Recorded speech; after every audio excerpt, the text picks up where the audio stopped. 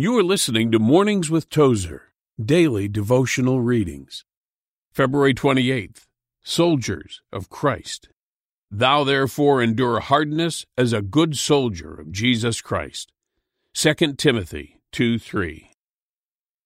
It is possible to be beaten until you are numb.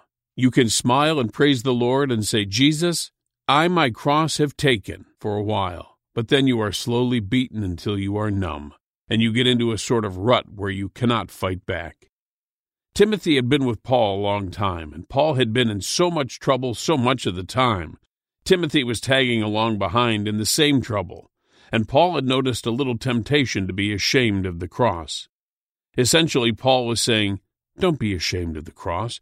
Don't shrink from the affliction of the gospel. God has not given us the spirit of fear. Then in 2 Timothy 2:3, Paul said, endure hardship as a good soldier of Christ Jesus.